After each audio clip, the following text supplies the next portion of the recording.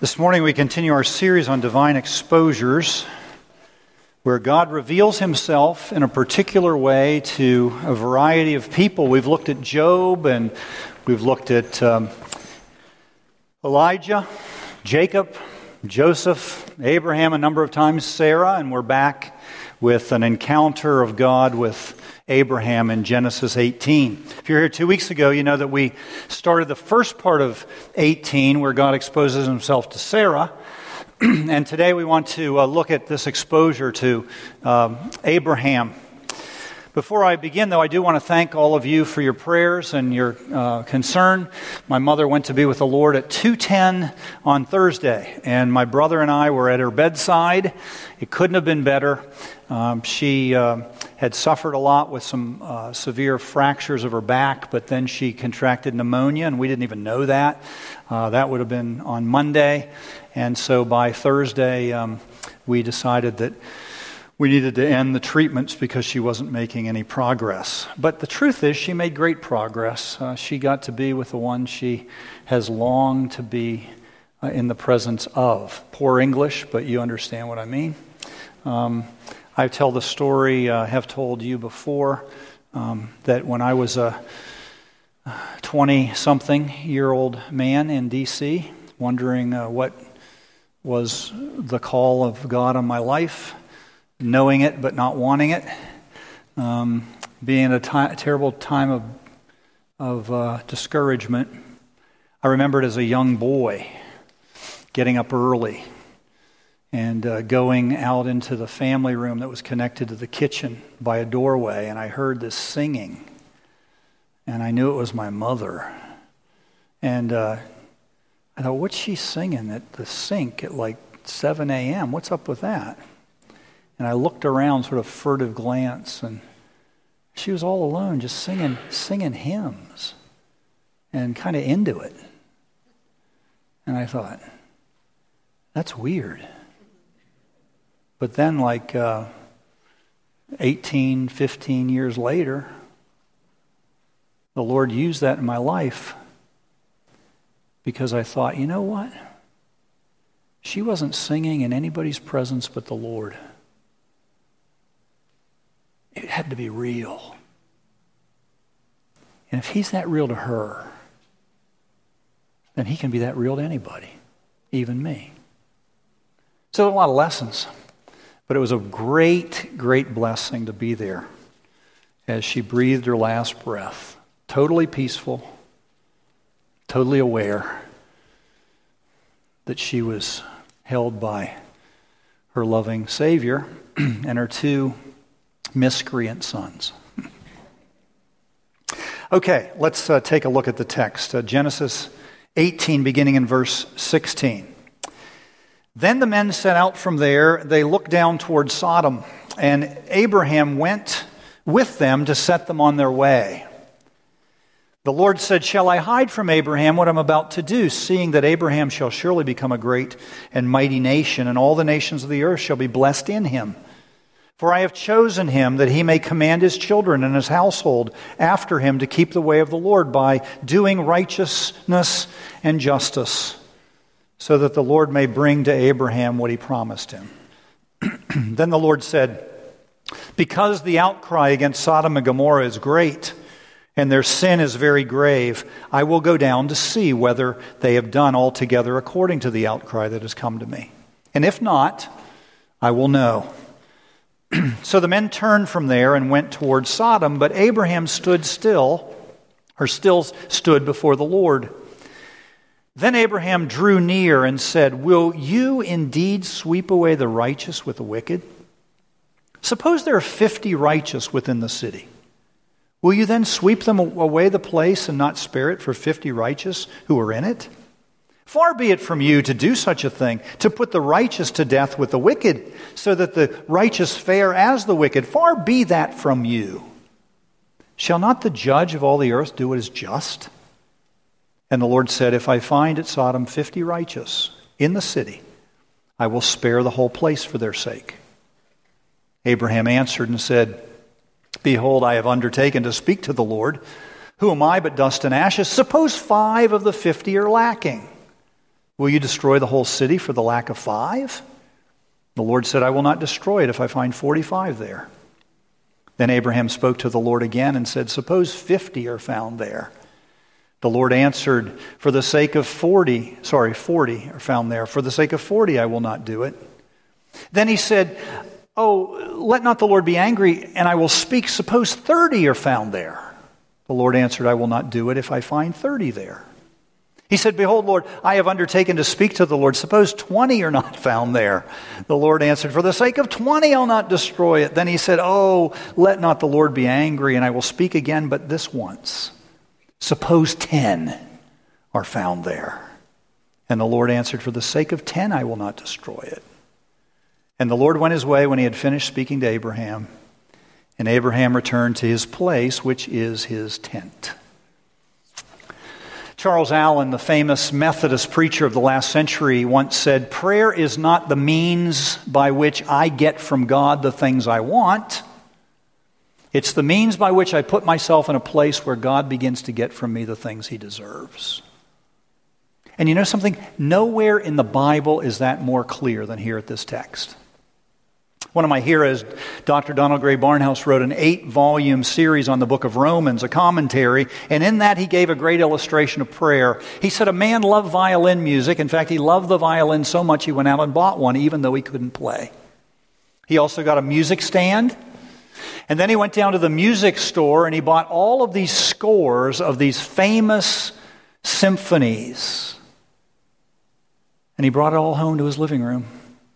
He had a great radio. It was the 1950s, and he often would listen to classical music. So one morning on a Saturday, the announcer announced that that night at 7 p.m., Eugene Ormandy and the Philadelphia Orchestra from the Academy of Music would play Beethoven's 7th Symphony.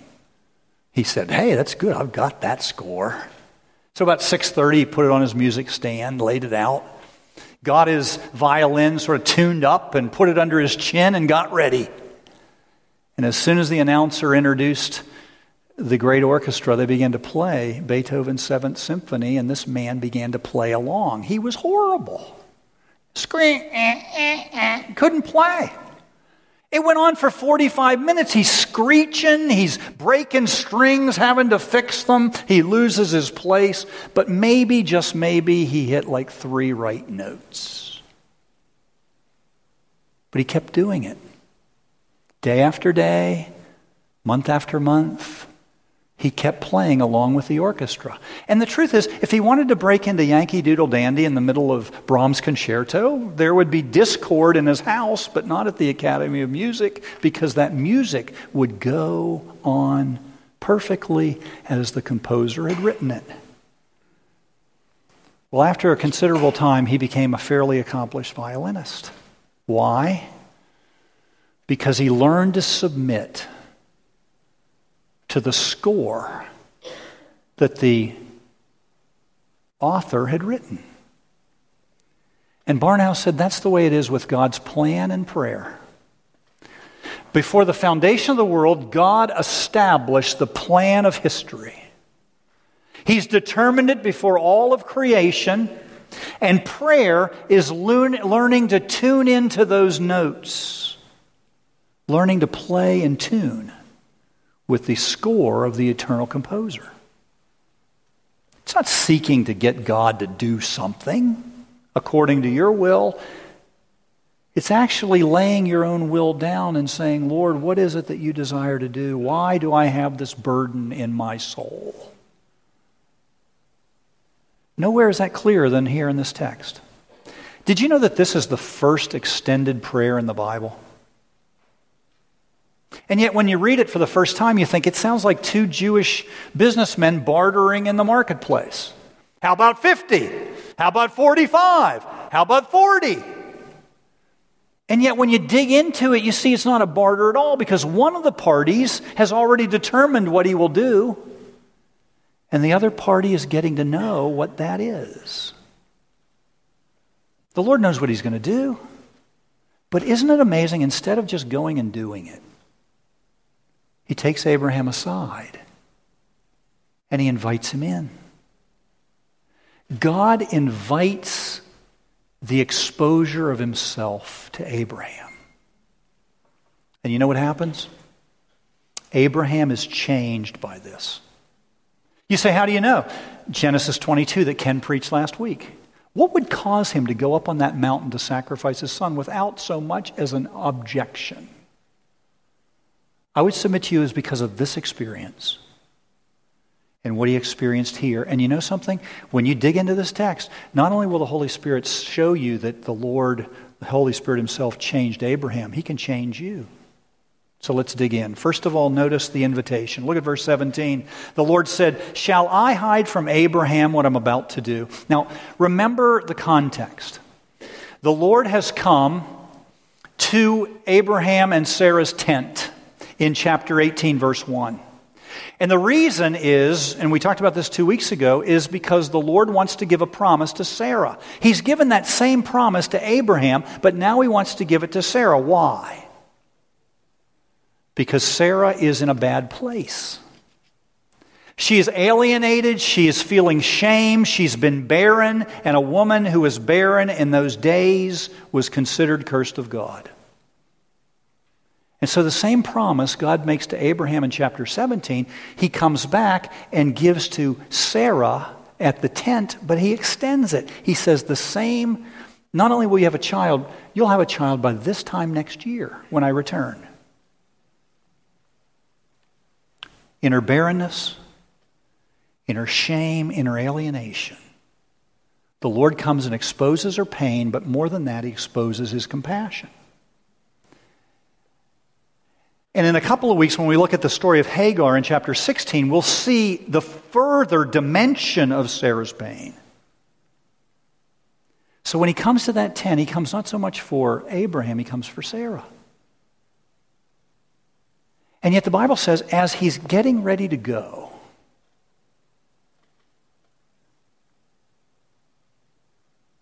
he says, should I not reveal to Abraham what I'm about to do?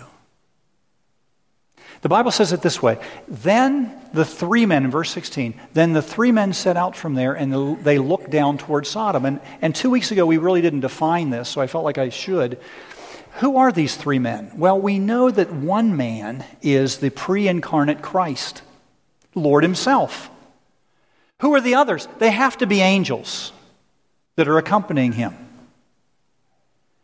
And yet when the Lord says, "Shall I hide from Abraham what I'm about to do?" it's first person pronoun, I, not we. Why does he say I? Because the angels are not going to be a part of this disclosure. In verse 22 it says, "The men turned from there and went toward Sodom, but Abraham stood still before the Lord." So get this. The angels leave. The Lord is face to face with Abraham. And that reminds me of what Peter says in 1 Peter. He says, these things, which is the gospel, the angels long to look into. See, this exposure of God is going to be between Abraham and God and no one else. Now let me ask you something. Have you ever said to somebody, I really have this secret I should tell you, but I don't know if I should? I really would love to tell you something, but I'm not sure I should. That is a lie you desperately want to tell them. And the Lord says, shall I hide from Abraham what I'm about to do? The answer is no, nor do I want to. What he's saying is this is going to be full disclosure, Abraham. Now listen up. Should I hide from you the one I've chosen? The one who will be the progenitor of the Messiah, the one through whom the chosen seed will come, the one upon whom I've placed my promises? Should I withhold from you my design and my plan? And the answer is no, because the Bible says as soon as the angels leave, Abraham draws near to him. Can you think of a greater exposure to God than that? God and Abraham, one-on-one. Second, notice the injunction. Look at verse 20. Then the Lord said, because of the outcry against Sodom and Gomorrah is great and their sin is very grave, I will go down to see. Now the word outcry there literally means to screech. It literally means a screech or a moan or a cry from someone who's oppressed. And so you ask yourself, who's being oppressed and what's this all about? I thought Sodom and Gomorrah's sin was sexual. Well, actually, the Lord answers that through the prophet Ezekiel, centuries later. Listen to what he says to his people Israel through the prophet. Behold, this was the guilt of your sister Sodom. She and her daughters had pride, an excess of food, a prosperous ease, but they did not aid the poor or needy. Instead, they were haughty. They did an abomination before me, so I removed them when I saw it.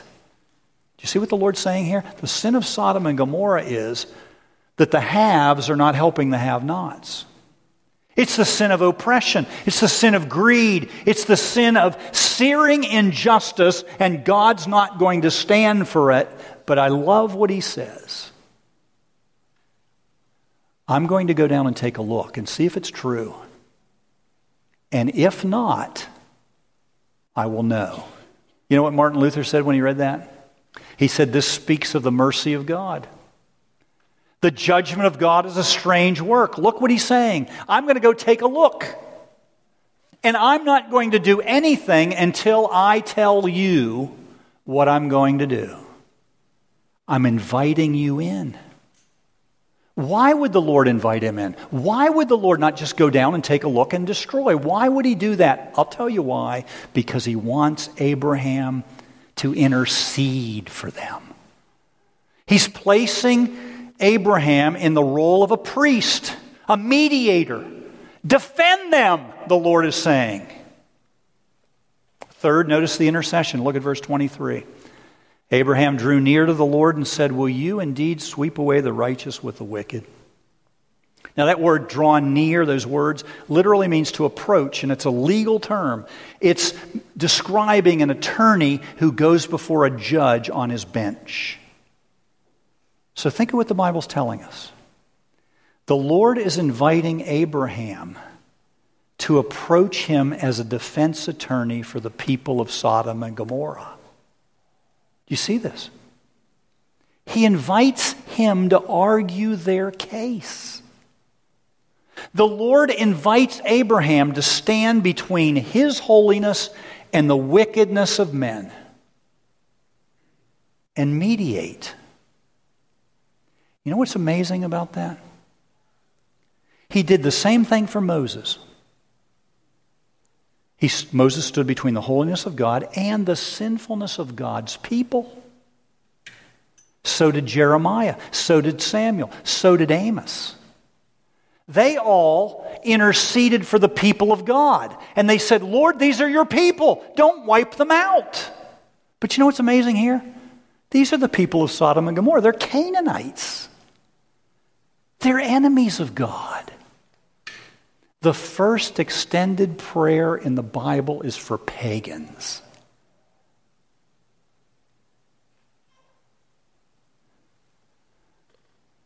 The Lord says, I want you to intercede for them, for those that don't even know me. He never mentions Lot, his nephew. Never mentions Lot's family. Never prays for himself. Never prays for his relations. He's pleading for people who are complete strangers and enemies of God. Fourth, notice the insight. Look at verse 32. Then Abraham said, oh, let not the Lord be angry, and I will speak again, but this once. Suppose 10 are found there. And he answered, for the sake of 10, I'll not destroy it. Now, this is Abraham's last pleading. He's gone to God 6 times. If there are 50 righteous, would you wipe out everybody? How about 45? How about 40? You see what he's doing? He's not just praying. He's exploring the parameters of God's law. Look where he starts. Verse 25. Shall not the judge of all the earth do what is just? Notice he doesn't impugn God's character. He knows God's holy. He affirms the integrity of the law. He knows that the wages of sin is death. He knows that the law is a perfect representation of the character of God. He doesn't say, "Oh Lord, those sins aren't so bad. Let me show you some other ones." He doesn't say they don't know any better. He starts with what he knows. God is good and holy and thoroughly on the side of those victims of injustice. That's his starting point. But look where he goes. Will not the judge of all the earth do what's just? Will the judge of all the earth destroy the righteous with the wicked? I mean, Lord, let's say there's a few God-fearing men and women. I mean, will you destroy everybody? I mean, let's say there's some good people there. Will you destroy everybody in one fell swoop? Remember when you were in grade school? And the teacher said, if I hear one more peep out of you, all of you, you're all going to the principal. As soon as he quits, some kid in the back says, peep! And you're all marched down to the principal. I mean, you learn at an early age. Guilt by association. One bad apple can spoil the whole bunch. But see what Abraham's doing? He's working it the other way. He said, Lord, does it work the other way? Is it possible that the guilty many can be spared by the righteous few? Is that possible? Now, this is territory that nobody else ever in the history of human beings, according to the Scriptures, ever done. He's exploring this with God. Is it possible, Lord? How about 50? If you got 50 righteous people, would you wipe out everybody, even them? Will you spare it for 50? The Lord says yes. Yes. How about 45? Yeah. How about 40? How about 30? I love what Gerhard von Rad, who was one of the great Old Testament scholars of the last century, said. At this point in his prayer, Abraham is astonished that a righteous God would possess such grace. And every time God says yes, Abraham takes it down a step. Remember Alan Greenspan talked about irrational exuberance? This is reverent exuberance. Lord, don't be angry with me. I mean, you can wipe me out if you want, but please don't be angry. How about 20? Lord, I speak one last time. Just hear me. How about 10? And when he finishes, he discovers a truth that almost nobody knows, even today, even Christians. And the truth he discovers is that every wicked man, woman, and child can only be spared through the righteousness of another.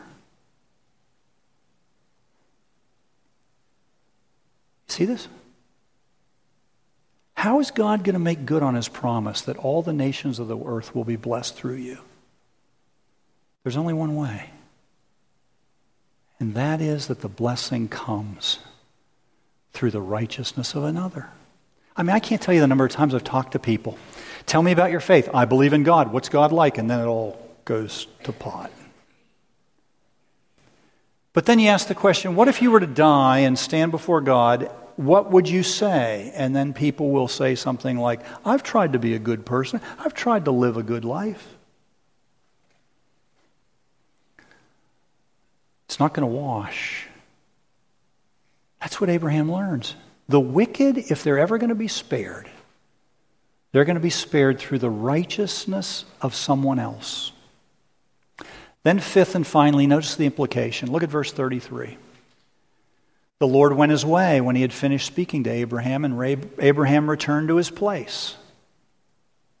In other words, as soon as Abraham gets to 10, he quits. Why does he quit? You ever wonder that? Why does he quit? 50? Yeah. 45? Yeah. 40? 30? 10? Why not go lower? Why did he quit? Some say he lost his nerve. Well, that may be true.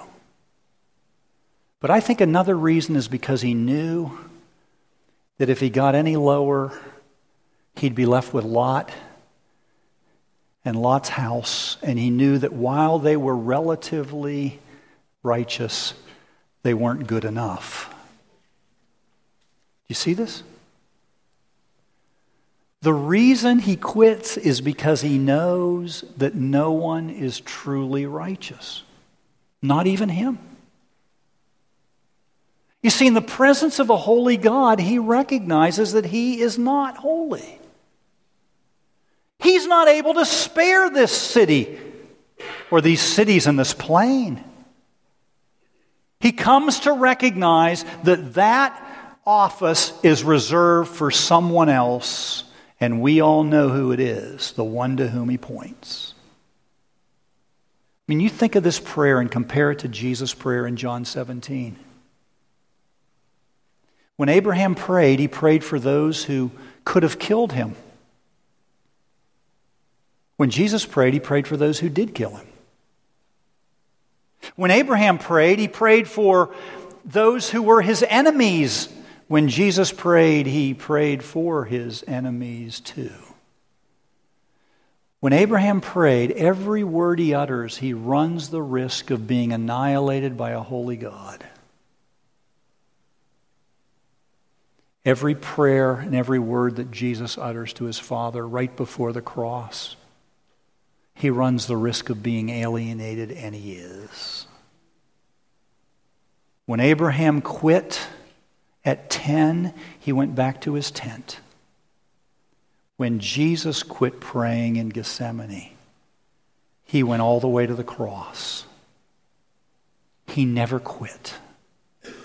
And when he rose again and ascended into heaven, he still hasn't quit interceding for you and me.